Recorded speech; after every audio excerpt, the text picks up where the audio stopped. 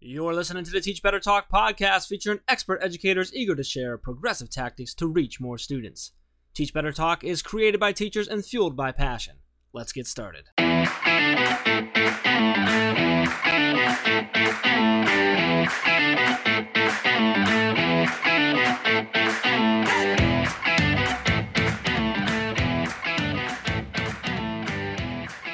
Hey, what's up, podcast? It's Jeff, and this is a very special bonus episode of Teach Better Talk. This was still an interview episode. I know a lot of times when we do bonus episodes, it's like an audio blog or maybe an audio port from one of our Facebook Lives or one of us doing a keynote, something like this. This was an interview that I did actually on my own because the guest is an extremely sought-after guest that I was, just trying to get the time and set up. He's on the West Coast, raised in her classroom, taking care of her students. So we wanted to get the episode done. Ray gave me her blessing because she knows that I am a huge Pat Flynn fan. So I was super excited to do this interview. So I was able to do it solo. Not gonna lie, it was a little weird not having Ray there, but we got through it. Primarily because Pat's just super easy to talk to and to interview, and he's so knowledgeable. It's really easy to just kind of let him go. So this is an interview that I got to do with Pat Flynn. If you don't know who Pat Flynn is, he's not a typical K-12 educator. He's actually an entrepreneur who has had incredible success in the YouTube space and business and apps and selling courses and creating amazing courses for people and podcasting. So Pat Flynn he's a father, he's a husband, he's an entrepreneur. He's out in San Diego, California. He owns several successful businesses. He's a professional blogger. He's a keynote speaker, very sought after. He's a Wall Street Journal best-selling author. And he's a host of the Smart Passive Income podcast and the Ask Pat podcast, which together have earned more than 60 million downloads, a bunch of awards, things like that. He's been featured in things like the New York Times, Forbes, and other things too. He's also an advisor to some major brands such as ConvertKit, Lead Pages, and even Teachable, which is the platform that we utilize for our Teach Better Academy online courses as well. So Pat, the one thing about Pat that I love is not only can you learn a lot from him if you are an entrepreneur, if you're a parent, a father, if you're somebody who's trying to do something on the side, a little side hustle thing going on like that, but Pat is actually really, really, really passionate about education. Okay, he's got a lot of ideas in his head and things that he actually wants to do to start helping to disrupt education and follow some of the progressive movements that are happening. More of that to come later, but this is something that Pat is very passionate about, not only as a father to two young children who are going through education right now, but also just as a citizen of the world trying to do better and looking back on things. So I'm super excited about it. He's got some really great knowledge that he drops in this episode. Earlier on, we talk a little bit more about the entrepreneurial business side of things, but about midway through, we really get Pat going on education and what it should be and what it needs to be. And I'm telling you, you're going to eat this up. You're going to love it. Great guy. Super excited I got to meet him and got to hang out with him. So big thank you to Pat and the entire team over there at Team Flynn. So enjoy this special bonus episode with Pat Flynn. All right, we'll be right back with that episode, but I do want to make sure that you know that you should be listening to all the podcasts, a part of the Teach Better Podcast Network. Yes, Teach Better Talk is a fun one, and we really appreciate that you have subscribed and hopefully rated and reviewed this podcast, but we also have other podcasts that we have the opportunity to highlight over in our podcast network. Head over to teachbetter.com/podcast to see the full list.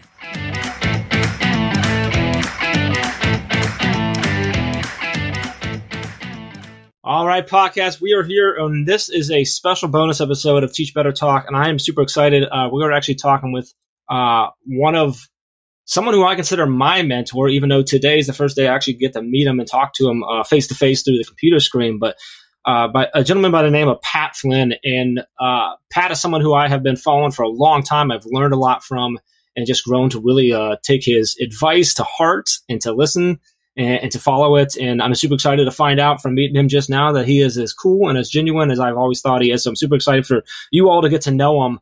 Pat, super excited for you to be on, man. Appreciate you taking some time. How are you feeling right now?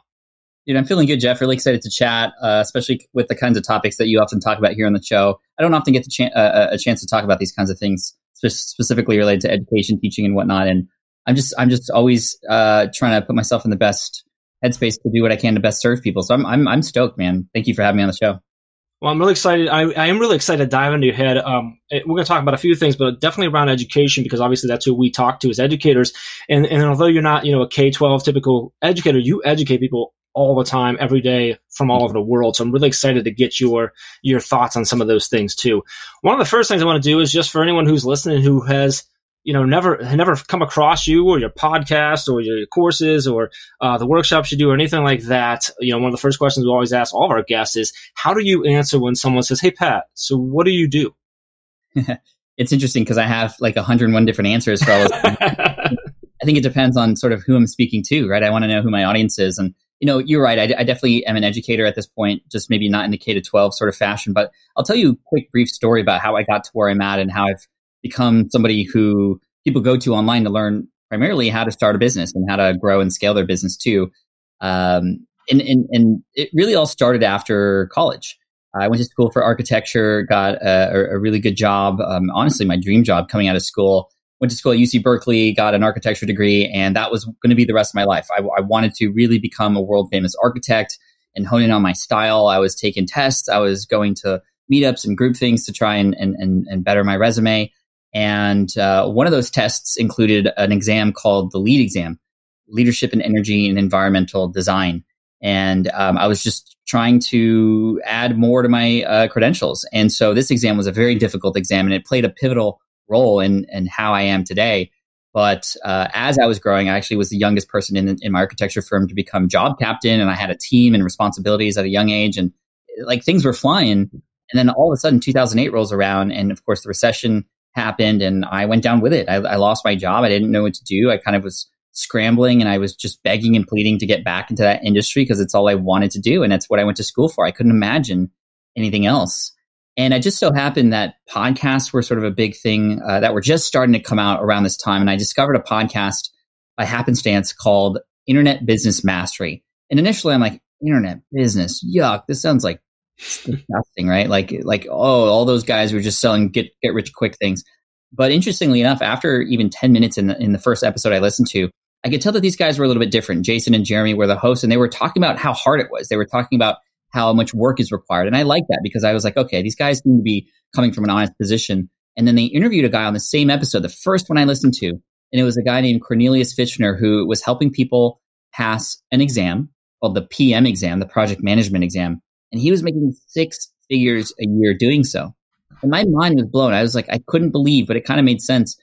He was helping people by building a website and creating study guides and practice exams on his website and selling them. And I was like, wow, this is like, you can actually be helpful and make money online. That's kind of cool. And that's kind of when it hit me, because I had taken all these exams to get to where I was at that point. And that exam, the LEED exam, was the hardest one. And there wasn't a lot of information about it. So I built a website to become a resource to help people. I was spending 10, 12 hours a day on the website, adding anything I could to help people, and also spending maybe 4 to 5 hours a day in forums, helping people online with answering their questions. And I soon became this sort of like, quote unquote, expert on this topic, even though I wasn't an expert. I didn't get I didn't fly by this exam. I barely passed it. But because I was stepping up and actually trying to do what I can to help people and help organize this information, I remember I was going into these forums and I would see answers to people's questions that were, oh, just wait till Pat signs on. He'll have a better answer for you. And lo and behold, I got an idea from the Internet Business Mastery people to write a study guide, an ebook, essentially just a PDF file. And I sold it for $19.99 on my website. And thanks to the audience I was building there, thanks to Google, thanks to the people in the forums who were supporting me, I had ended up in October of 2008 making $7,908.55. And it was 2.5 times more than I was making as an architect. I mean, I couldn't believe it. I thought the FBI was going to come and say, like, what you're doing is illegal.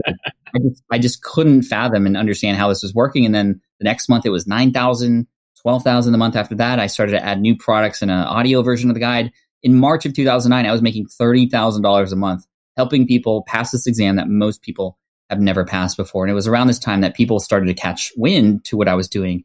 And they're like, how did you do that? And I was like, I'm just kind of figuring this out as I go. I think it would be helpful for me to just chat about this with everybody. So I started smartpassiveincome.com, which is where most people know me from now, where I just essentially tell everything, all the things that go well, the things that don't go well, things like how much money I'm making, how much money I'm spending.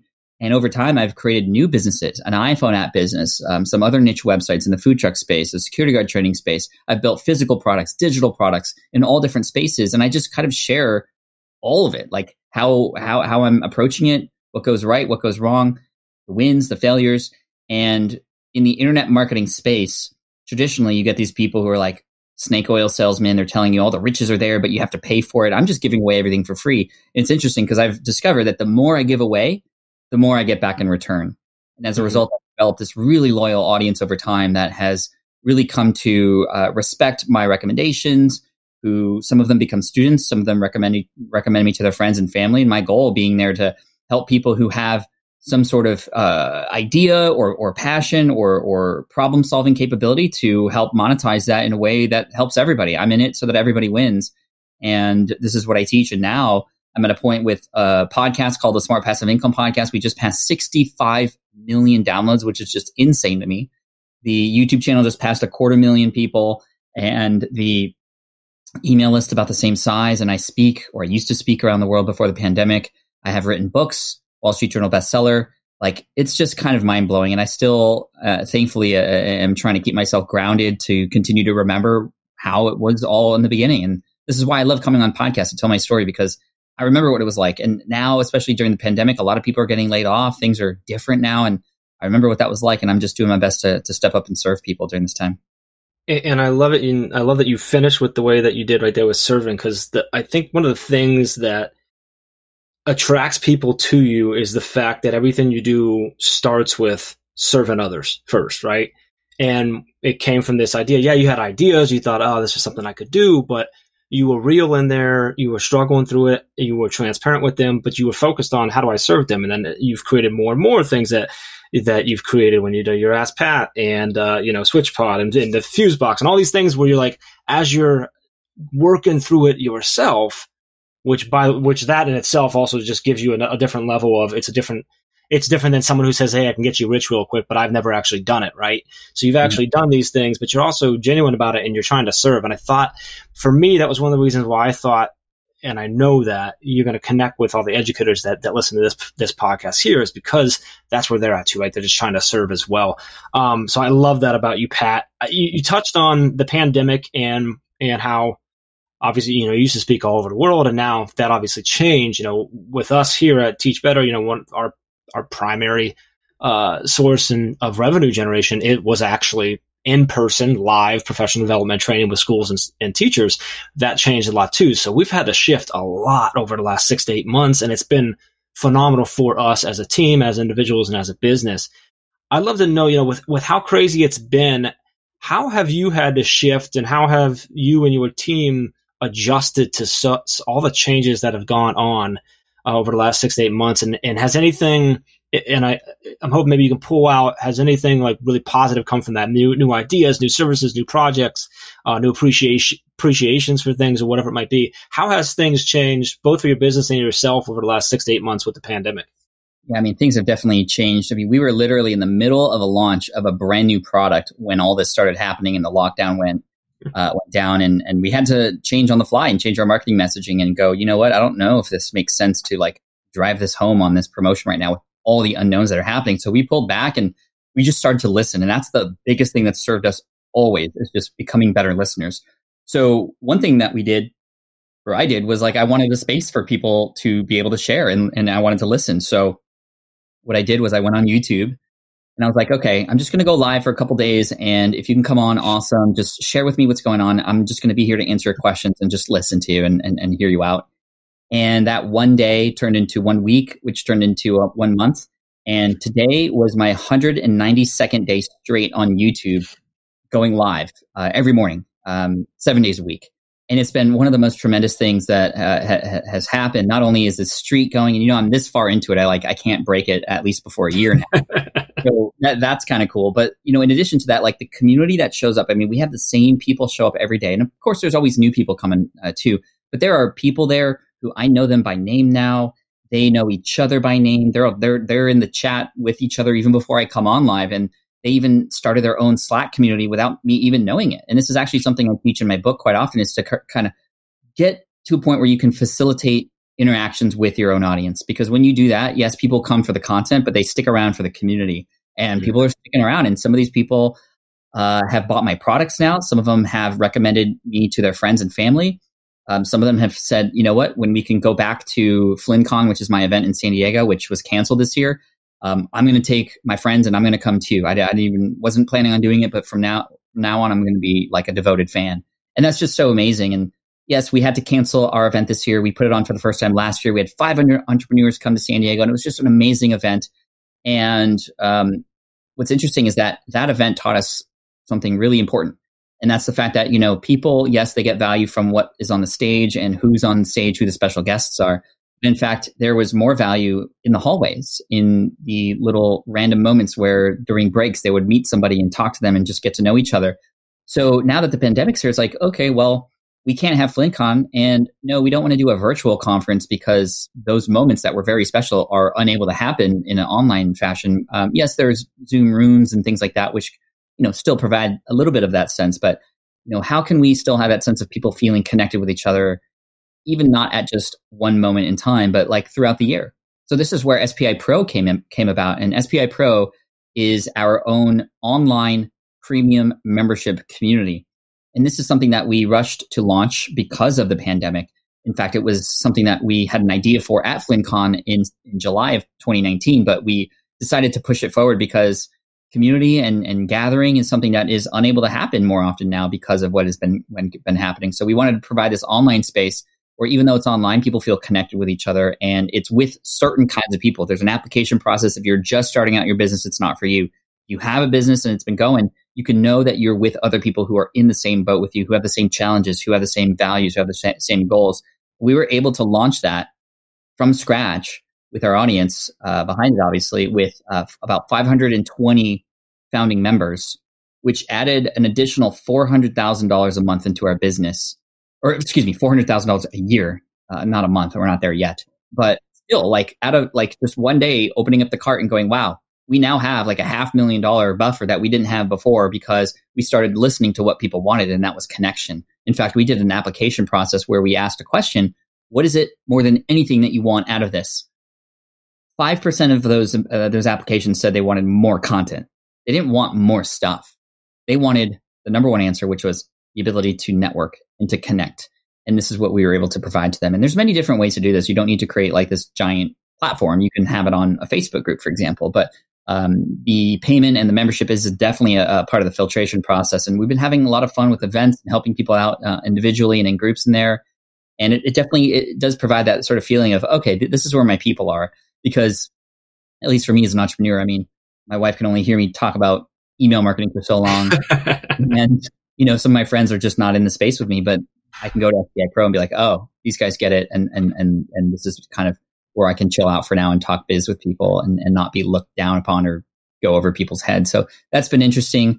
The team, thankfully, was all remote to begin with. So that wasn't a big effect for us like it is for several others. But in fact, we're actually adding more team members to support the community. We're adding more team members to support some of the content plans we have. This has actually helped us even refocus our goals. In fact, we're thinking about adding more podcasts to our lineup now to have more evergreen content come out for people in the way that people have been responding before, which is through the podcast medium. And again, the YouTube streams are still going. It's just been really neat to see how we've been adjusting. And, it's definitely, there's silver linings. There's blessings in disguise. But there's obviously a lot of things that are terrible and kind of disgraceful that are happening that we also have the opportunities to talk about too, especially with relation to Black Lives Matter. We as a team decided to come together and have weekly meetings about what we could do as a team to better open up our platform to have more voices heard, and also do better as a team to better have representation and those kinds of things. So, those kinds of things, although terrible, has forced certain conversations that honestly should have been happening for a long time. All right, there was so much in there. That was awesome. So I can hear my team and I can see their eyes literally like rolling and laughing at me, because so much what you said there just was mirrored to what we've had to do over the last so many months. And we have a conference that we started in 2019 that we were so pumped up for this year, and we were going bigger and better, and we had to cancel, and we didn't do virtual for the same exact reason, because it's that community, it's that connection. Talking about your live stream, I'm glad you mentioned that, because saw you this morning. I'm like, oh, like he just did 192nd day in a row. We did when schools all closed down in March. We went for about 2 months. We did live streams every single morning, Monday through Friday for about 2 months. And that was like insane. To think that you're at 192 is just incredible. But so much of what you said, like the conversations that it's forced, the rethink and the refocus on goals, the pushing a project forward maybe a little quicker than you thought, like all those things, like finding that silver lining in this, I think is so important and such an awesome lesson to take from there. So I want to turn it now a little bit towards the education world here a little bit. So I've heard you talk on podcasts and videos and stuff around education, and you teach, like we said, not in a K-12 space, but in the world space, and largely around entrepreneurship and creating businesses, creating podcasts, all kinds of things. As you reflect on your own educational journey and your journey as a entrepreneur as well, and now to someone who educates others on those journeys, and then you look at education now, what are your overall thoughts? What would you change about how we teach kids, or what we teach kids, or where our focus is on education? Where's your mind at on all that stuff? Yeah, wow. Let's unpack this. So I mean, that's a big one. I know. No, that's great. I am so pumped to talk about this stuff because it's something that over time, especially now having kids of my own, I've been becoming more passionate about for sure, to see how our kids grow and how me and April are seeing them develop, and how the school that they're in is actually having an impact on their lives and who they become as a person, who they're going to be as a citizen and as a parent and as perhaps a business owner if they choose to go down that route. So I'm reminded of when I was a kid, my goal was to figure out how to hack getting good grades. So I did whatever I could to figure out just how to get good grades, because that was the goal. That was everything, especially coming from a family that was a little bit more traditional and on one side Asian. It's like school was everything, and it was just for getting into a good college. Like that was the goal. So all of my motivation, all my choices were not necessarily for what I wanted to do. It was to make my parents happy. It was because I was told by my parents and society and others that that's the route I was supposed to go down. So I worked day and night to make sure I was at the top of my class.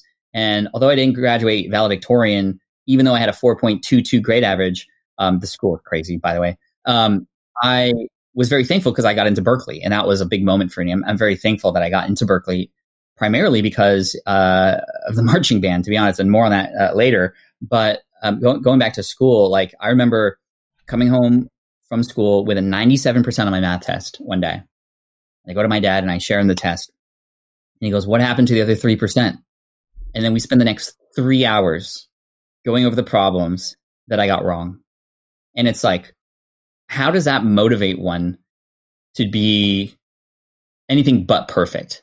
And when it comes to entrepreneurship and being an adult and whatnot, like that has conditioned me to behave in certain ways and to make certain decisions in a way that, looking back retrospectively, because now I'm not in the matrix anymore, I am able to see it. And like, it reminds me of, who was it? Neil deGrasse Tyson, who, the people's astronomer, right? Mm-hmm. I remember him giving a graduation speech or something where he was talking about, imagine a spelling bee, right? And a person goes up and like just a little kid, and they're supposed to spell the word cat, and they go, VXW,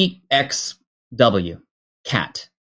Like that's completely wrong, right? Like obviously, okay, go sit down. Just something's going on here. Did you hear me? I said cat. The next person goes up, the next kid, and they go KAT. No, that's wrong. And although they are really close, they get treated the same as the person who got it absolutely completed wrong. And although they were very close, we feel like a failure, or we feel like they're failing, or they feel like they're failing.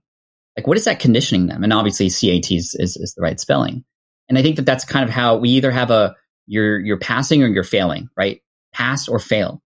And ever since the kids have gotten involved in their school, which has 0 grades, there's no grades. It's progression on a chart.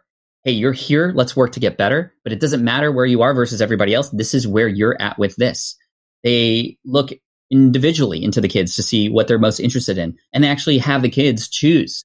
There's these things in their school called explorations where they have the option to choose where they want to go between 4 different options. And then they have to make a choice after a couple of weeks. Which one do they want to do a deep dive in? So in fact, it's sort of like like what I'm doing with my kids right now. Like I want them to eat more vegetables. So I was like, okay, let's plant a garden in the back and have them own their own raised garden bed. Because now, because they're in it and they have some decision on what vegetables they want to grow themselves, they're going to be more likely to eat it. And guess what? My daughter has eaten more greens than ever, especially microgreens. By the way, sunflower microgreens, amazing. She chomps on them all day long because she has had a hand in it, right? Versus just kind of getting handed something.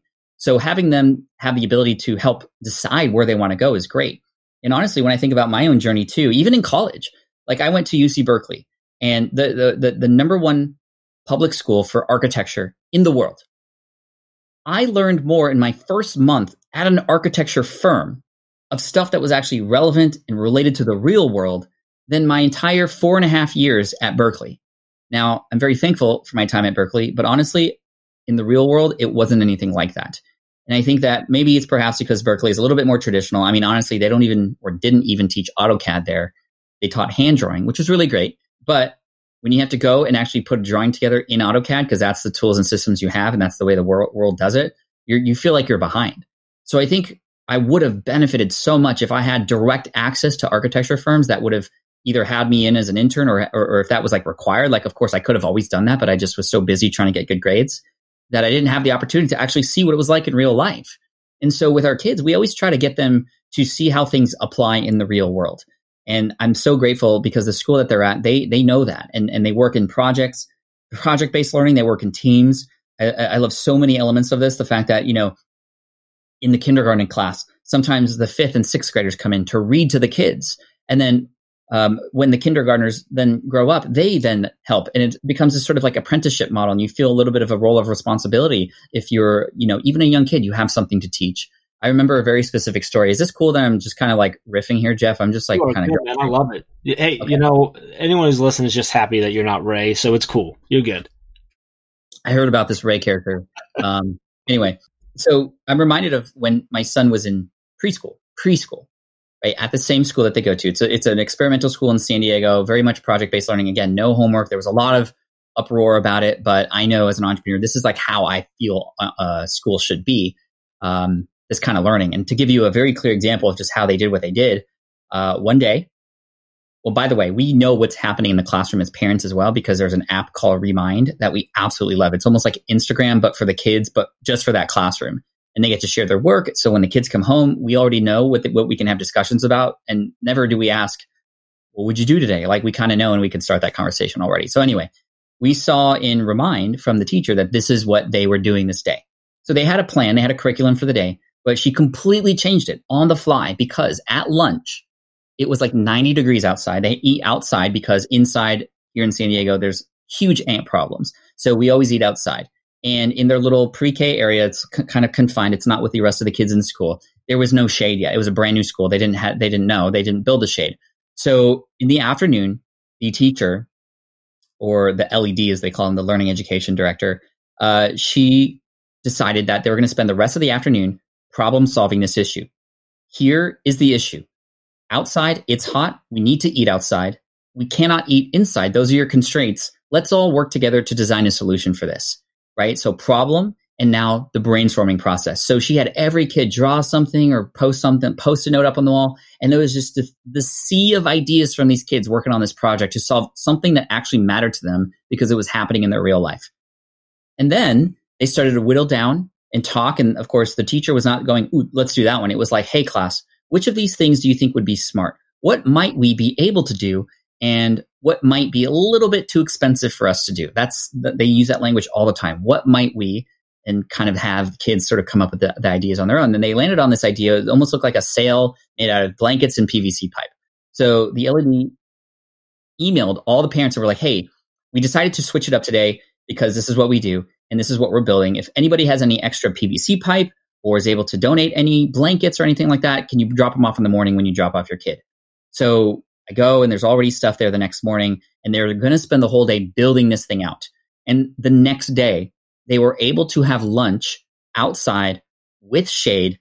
They had a problem. They put their heads together, and with just guidance from the teacher, they were able to feel super proud of the work that they did together. Again, this kind of encapsulates all things entrepreneurship, things that I love about it. Number one, find a problem to solve. Number two, Brainstorm. Even the bad ideas are good because then you can get them out of your brain. Number 3, collaboration, learning how to work in groups with each other and also express ideas in a way where you're not going to feel like you're getting put down, even if your idea is not bad. We are a collective whole. Number 4, getting some guidance from somebody who kind of understands what should be done, but not just having somebody tell you what to do, but through your own learning, be able to discover these things, sort of like Inception, right? When you have the person have the idea themselves, hey, they're more likely to do it, which is why we as coaches or entrepreneurs or parents should ask more questions versus just telling our kids what to do. And then number 5, seeing the results of that brainstorming, that hard work and that collaboration.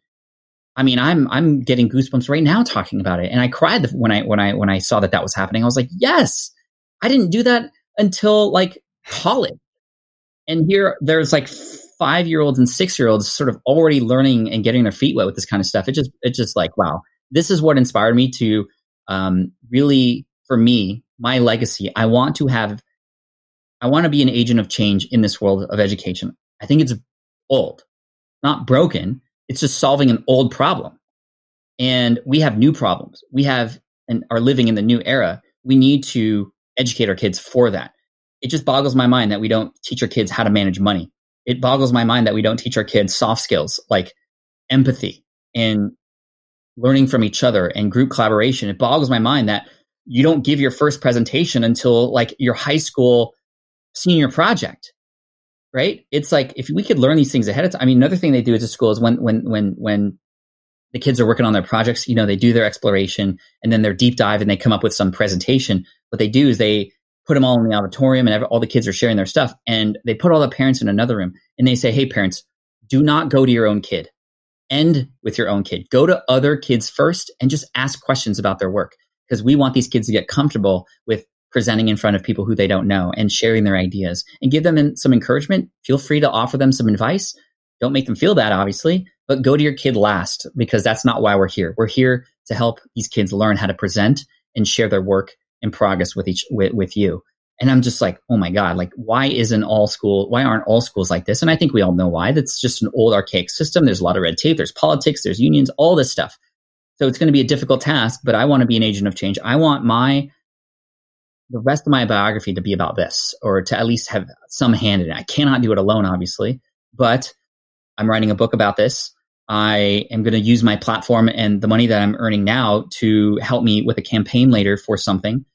Don't worry, I'm not running for president or anything like that. But like this is what Smart Passive Income and all my businesses have led me to, and what I'm passionate about right now.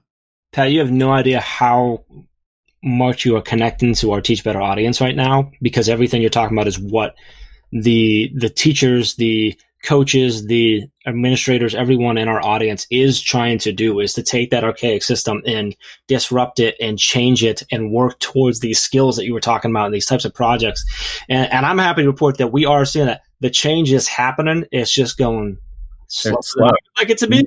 And I'm excited to figure out and to watch where you're going. And we've got a whole community here with Teach Better that I think is going to be 100% behind you when that happens, and whatever we can do to support, because what you're saying is exactly what we're trying to do. It's what we work with schools on, and what we work individually with teachers on too. So I'm loving that.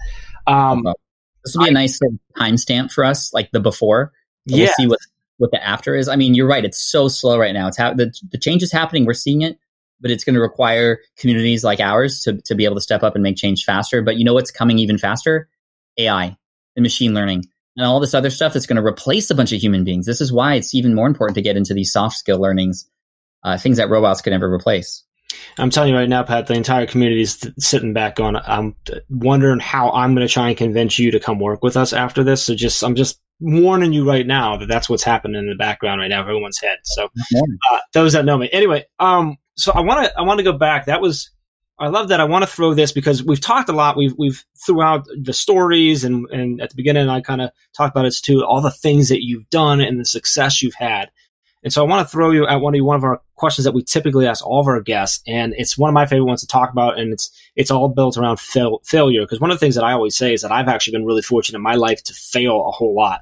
I failed at starting with several businesses and a lot of projects, a lot of things in my life. But I look back and I learned still today from failures I had 10, 15 years ago. And so anytime we're talking to someone who has a lot of successes they can tout, a lot of things that you can easily see and say, this guy has done well, he's succeeded, he's doing amazing things. A lot of times it's easy for some people to sit back and say, well, Pat's probably never had that struggle. He's probably never failed. It seems like he's just good at everything. I've heard you talk about it, so I know that's not 100% true, but I'd love to have you share a story with us now of a time that you've had a failure, a big struggle that you've had to overcome, and sort of take us there with you. Like, what happened? How did you overcome that? And then what did you take away from that experience and learn from it? Do you have like 12 hours to talk? Because I seriously have. I do. I doubt you do, but I got time. There's so many failure is so important, and they suck. It's not fun, but it is so important because I've learned that they are learning experiences. In fact, one great way to grow as an entrepreneur or person is just to fail faster. And as long as you're failing forward, you're actually at least making some progress. Failure is an option. Right. And that's from the Mythbusters. So we know this is something that we need. We don't want to fail, but when you do, you have to learn from it. And honestly, there's so many learning moments in my past from, where do we want to begin? From the time I didn't know I wasn't supposed to use a trademark and a domain name, and I was going to completely give up on business because I got this cease and desist letter from the United States Green Building Council. And I just wanted to throw my hands up and just give up right away because I was like, okay, I'm way in over my head. I'm brand new to business. I've obviously done something wrong. I'm going to get sued. I'm going to lose everything. When in fact, all I did was mistakenly use a trademark and a domain name. And I was able to get that fixed with the help of a really good attorney and some other people who were able to help guide me during that time. To the time where I saw a couple of my friends who have smaller platforms than I do launch software or WordPress plugins. WordPress is a blogging platform. You can create plugins. You can have people pay to get access to them. And they each, kind of around the same time, they didn't know each other and they were different products. They each created their own plugins. And I was like, oh my gosh, I have an audience that's 10 times bigger than your guys's. And they each made over $100,000 in a week launching these things. And I, cha-ching, the dollar signs coming out of my head like in a cartoon. And I was like, okay, I'm going to find a WordPress developer. I'm going to just come up with a quick idea and I'm going to build it and I'm going to sell it. And what was supposed to take 6 weeks and $6,000 ended up taking 6 months and $15,000. And I got to the point where I was ready to sell it. There's this idea I had where I then shared it with a couple fans and a couple of my friends because I kept it sort of locked down in secret for a while. And then the feedback I got was, meh, or, this is okay. And I was like, what are you talking about? This is the best thing in the world. And they're like, well, there's another tool that kind of does something similar. And what if it did this? What if it did that? What if it did, this could be better. And I didn't have a budget anymore to add to it. And that was a big lesson for me because I realized that number one, I was chasing dollars. And because I chased dollars, I was going in the wrong direction. You have to solve people's problems first. I should have spoken, if I really wanted to create a WordPress plugin that would work, I should have just gone directly to my audience and go, what are your biggest pains right now with WordPress? What is something that if you had a magic wand would be figured out right now for you? That's a good clue for what you could build a software for. I didn't even do that. I just kind of guessed and I was like, oh, I know my audience. Like, I'm going to build something. No, I didn't. Number two, I should have spoken to people earlier as well so that they could break it. Like, oh, no, that's not a good idea. What if it did this? If I had those conversations ahead of time, I could have been pointed in the right direction. Yes, it would have been a failed idea, but those failed ideas then can turn into and sort of materialize into something even better after that, like in a cocoon or something. So that was another lesson. One time in 2012, I had gotten a really nasty comment on my blog, like really, really, really disrespectful, really hit home, like cut deep kind of comment. So as any good blogger would do, you just delete it, right? But unfortunately, this person also went on every single website where I was featured at the time, like hundreds of different podcast episodes, blog posts, and they were just copying and pasting the same thing. And I found out about this because the next morning when all that went down and I didn't know, I got all these messages from my friends saying, hey, who's this guy? They're saying really rude stuff. Like, what did you do to him? And I was like, what did I do? I didn't do anything. Anyway, this person was calling me a con artist and a scammer and all this stuff. And I did not do any work after that point for an entire month. No more blog posts, no more podcast episodes. I didn't even check my email, nothing, because I was so depressed. I was so focused on this one person's negative comment. And I was in a rut. I was in a state of depression. And it wasn't until I have to give credit to my friend Derek Halpern, who reached out to me. He's like, dude, where are you? You like disappeared off the face of the earth. And I was like, yeah, I don't know if I could handle this anymore. I can't do this. And I told him what happened. And he's like, he got upset at me. He does that. But it was all from love because he said, Pat, dude, every second you're wasting focusing on this person is a second you're taking away from those people who need you, who support you, who have said that they've enjoyed what you've done and want more from you. Like, are you going to really let this guy win? You are letting this guy win. This is exactly what he wanted to happen. And I was like, wow, when you put it that way, you're right, because I don't want to let people down. And so I eventually came back and I grew a thicker skin, of course. And I've come to realize that these trolls exist and I have to expect them now. And I've soon realized, again, through a lot of conversations with people, that hurt people hurt people. Mm-hmm. This person was hurting me, likely because something was hurting them. And this is where bullies and all this stuff comes from. I mean, bullying is something that's very a topic that I'm very passionate about because I was bullied in school as well. I was pretty short, so I got picked on. I was pretty easy to pick on for sure. And that's something that obviously overlays on top of the education piece that I want to get behind as well. More than just the donation to the charity and whatnot. I want to have a voice in that too. So there's that mistake. There is the mistake at home where I was so involved in my business. Like, I remember I just married my wife, April. My business was just starting. And I was like, every second of my day, I was thinking about the business. Like, oh, what email should I send next? Or how's that product going? Let me check my stats, all this stuff.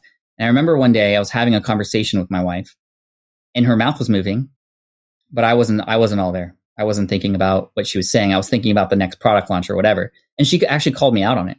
She was like, you're thinking about your business right now, aren't you? I was that involved that she called me out mid conversation. And of course, trying to cover it up, I was like, no, I was listening. And she's like, okay, what's the last thing I said? And I said, oh crap. You said you're thinking about your business, aren't you? And of course, that's not what she was talking about. And the couch got a little extra love that night. So I learned very quickly, thanks to her, that I needed to create some boundaries. I needed to create some sort of container for me to work such that when I'm in there, I can focus, and that's great. But when I'm out of there, I have to focus on the other things that are important in my life too. And I think we've all seen or heard of entrepreneurs who have burned themselves out or have burnt bridges in relationships as a result of just, not being able to stay disciplined or getting so involved in their business that they forget about the other things that are important. I mean, I could keep going, but where do you want to go from here? Well, I mean, at this point, I asked for one, you gave us like 8. So I think you're good. I think you hit it. I'm loving it. What was that? Over delivering is a part of my my mantra too. I know this. No, that was awesome. I really appreciate you going in several directions there and sharing different the different failures you had there. One that really kind of grabbed me and connected something you said earlier was the one about the app where the plugin where you didn't go listen, you didn't go talk. Because earlier you can tell that lesson has stuck with you because you talked about it when with the kids and talking to them and asking more questions and listening, and with the SPI Pro community and the connection that they wanted. You were listening, you were doing this versus just launching something because you thought either one, it was going to sell, or I think people need it, versus listening and stuff. And we think about that. We talk with teachers a lot about the time that's, one of the best things they can do in the classroom and in the school is to ask questions and listen, and listen to understand, listen to feel what your kids need. And it's the same thing when you're listening to your audience. And when we don't listen to those kids, we can get in trouble, like when you don't listen to your wife. So it just all ties together. It's great. Yeah. I've got one more question for you, and then we have we do like 6 questions where you try to answer in 15 seconds or less. So I got one question for you that we're going to keep it somewhat short because I don't want to keep you forever, and then we'll go into those 6 questions, and then we're going to wrap it up here with you, Pat. But a lot of the educators that are in our community, and a lot of educators in general, have side hustles. They have things that they're doing on the side. And, I get to actually, one of the fun things that I get to do, and it's something that we actually haven't launched yet. We're getting ready to launch, but we've had people reach out. So we have started it without actually launching this services, is I actually get to do some one-on-one coaching with educators who have side businesses and ideas and things they want to share with the world. And I've always said, I think educators are such a awesome fit for the entrepreneurial world because of how they're educated, they're passionate, and they're driven by mission and serving, and they know how to put out fires, they know how to change on the dime. But having you on here, I feel like I have to ask this question for those specific educators listening. If someone is listening right now, educator who's got a side hustle, whether it's a business or just a passion project, if you could give them one piece of advice, what would that piece of advice be? Piece of advice would be to make sure everything that you're doing for that side hustle is helping you push forward in that side hustle. A lot of times we feel like side hustle means just busy work on something versus busy work for something. And the reason I say this is because I've had a lot of people work really hard for a very long time and go nowhere. Versus if we just maybe step back a little bit and maybe even with Post-it notes or something, like write down all the things that we're trying to do. And then looking at that list or those sea of Post-it notes and going, okay, which of these things are actually things that are going to move the needle? Which of these things are just like tasks that if I weren't doing them, they weren't going to break the business? And I think that, and this is a piece of advice I got too, is just try to go a little bit more outside of your comfort zone. That's where all the most awesome things happen. When I think about all the biggest results I've gotten with either launches or programs or connections, etc., it's always been a result of stepping a little bit outside my comfort zone. So if you're feeling quite comfortable in what you're doing, you're probably not going big enough. But at the same time, just being very careful and prioritizing the work that you do. And then at the same time, especially if you're just starting out, your priority should be to help one person get one result first. And this is the best piece of advice I could give those who are literally at the very start, is try to find one person to help. Because when you can do that, number one, you don't even have to worry about all the web-related things and the technology. You just got to find one person who needs whatever it is that you're offering, whatever your service, art, creative, etc. Number two, you help this person, and you're going to learn what it's like to help this person. You're going to learn the ins and outs and the language to use and all that stuff. Number three, you're going to be able to check within yourself to go, do I like this or do I not? And that way you're kind of micro-testing it with one person, validating it up front. And number four, if you do like it and you have helped that person, guess what? You've now unlocked this confidence that you can help more people. And number five, you have a testimonial to go with it too, that you can use for proof, because online people default to doubt when you sell something. So how might you prove it? Oh, here's somebody just like you who has just gone through this or has gotten access to this, who now is better as a result. I'm here to help you too. And that's what that's sort of the piece of advice I have to offer. I love it. All right, we're going to do the next 6. I'm going to throw 6 questions at you. Your goal, Pat, is to answer each one 15 seconds or less. You ready? Bro, I talk a lot. I don't know if I'm going to do it. It's going to be a good challenge here. So, give us one tech tool that you can't live without. I cannot live without my calendar. The calendar is everything. Work time, even playtime with the kids. It's all in there. If it doesn't get scheduled, it doesn't happen. Give us a book that you're reading right now. A book that I'm reading right now, The Vision Driven Leader by Michael Hyatt. It's my 3rd time going through it. Who's someone good to follow either on Twitter or Instagram right now? I would follow, honestly, I would follow those who are where you would want to be. So I would look for somebody, a mentor, like you said, we just met for the first time today, but you can still get mentored by somebody who is where you want to be and where you want to go, or who inspires you. So go find somebody who does, follow them on Twitter, and try to engage.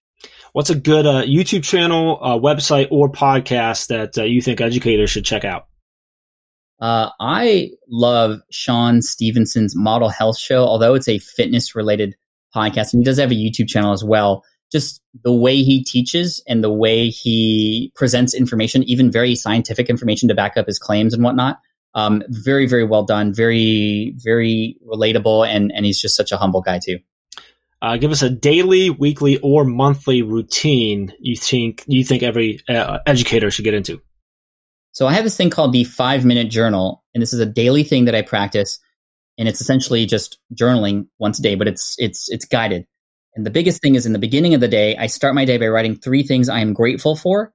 And at the end of the day, I think about the one thing or the 3 great things that happened during the day and one thing I could do to improve. And that daily practice has helped set me up for success every single day. Pat, I am totally just like fist bumping you right now, because I can probably go back and find at least 5, if not 15 or 20 episodes of this podcast where I have recommended the 5-minute journal. So I didn't know that we had that connection. That's awesome. Lastly, what is the best piece of advice you've ever received? It's in fact a quote. Whether you think you can or you can't, you're right. This is a quote from Henry Ford, and it really shows you that you have to believe in where you're going in order for it to even be possible. it's not like a Think and Grow Rich, oh, I'm going to imagine $1 million and then it shows up on your doorstep. But it gives you at least that opportunity for that to happen, because the truth is the opposite is absolutely true, which is if you don't think you can do it, well, guess what? It's never going to happen. Love it. So, Pat, one thing we do here is every time someone finishes, typically Ray gives them away this Teach Better Talk trophy. She then tells you that I'm going to send it to you because it doesn't actually exist. But I'm pretty sure that you just rocked it and would have earned the trophy. So congratulations on that. Appreciate you going through those. I did lie to you. I do have one final question for you. And that's just simply, we want to make sure people can still connect with you, check out all the amazing work you're doing, the things you have going on. What are the best places, best avenues for people to connect with you, to learn more about you and get connected to the work you're doing? Yeah, thank you. I mean, my main website with all things business entrepreneurship can be found at smartpassiveincome.com. And I'm at Pat Flynn on most social media channels. Instagram, I'm very active on, including Reels, which is kind of new, as well as on Twitter and YouTube. And then I have a personal site where I'm going to talk a lot more about the education stuff very soon when the new book comes out, probably 2021 or 2022, patflynn.com. Awesome. And listeners, you can find all the links, all the resources and everything we talked about in this episode over at teachbetter.com, as well as the really important links for connecting with Pat and continue the conversation there. So make sure you head over to the show notes, teachbetter.com for that. Be sure to hit subscribe so you don't miss any upcoming episodes. And if you can give us one of those ratings and reviews, we'd really appreciate that as well. And let's keep taking this one step further. Think of just 3 of your colleagues who need to hear these amazing stories and connect with these amazing people, and just share this podcast with them. Pat, this was absolutely awesome, man. I've been a fan for a long time.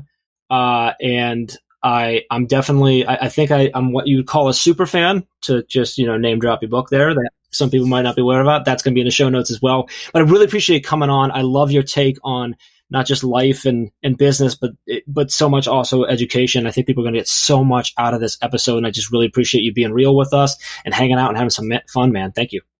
I appreciate you, Jeff. Thanks, everybody. Until next time, let's get out there. Let's teach better.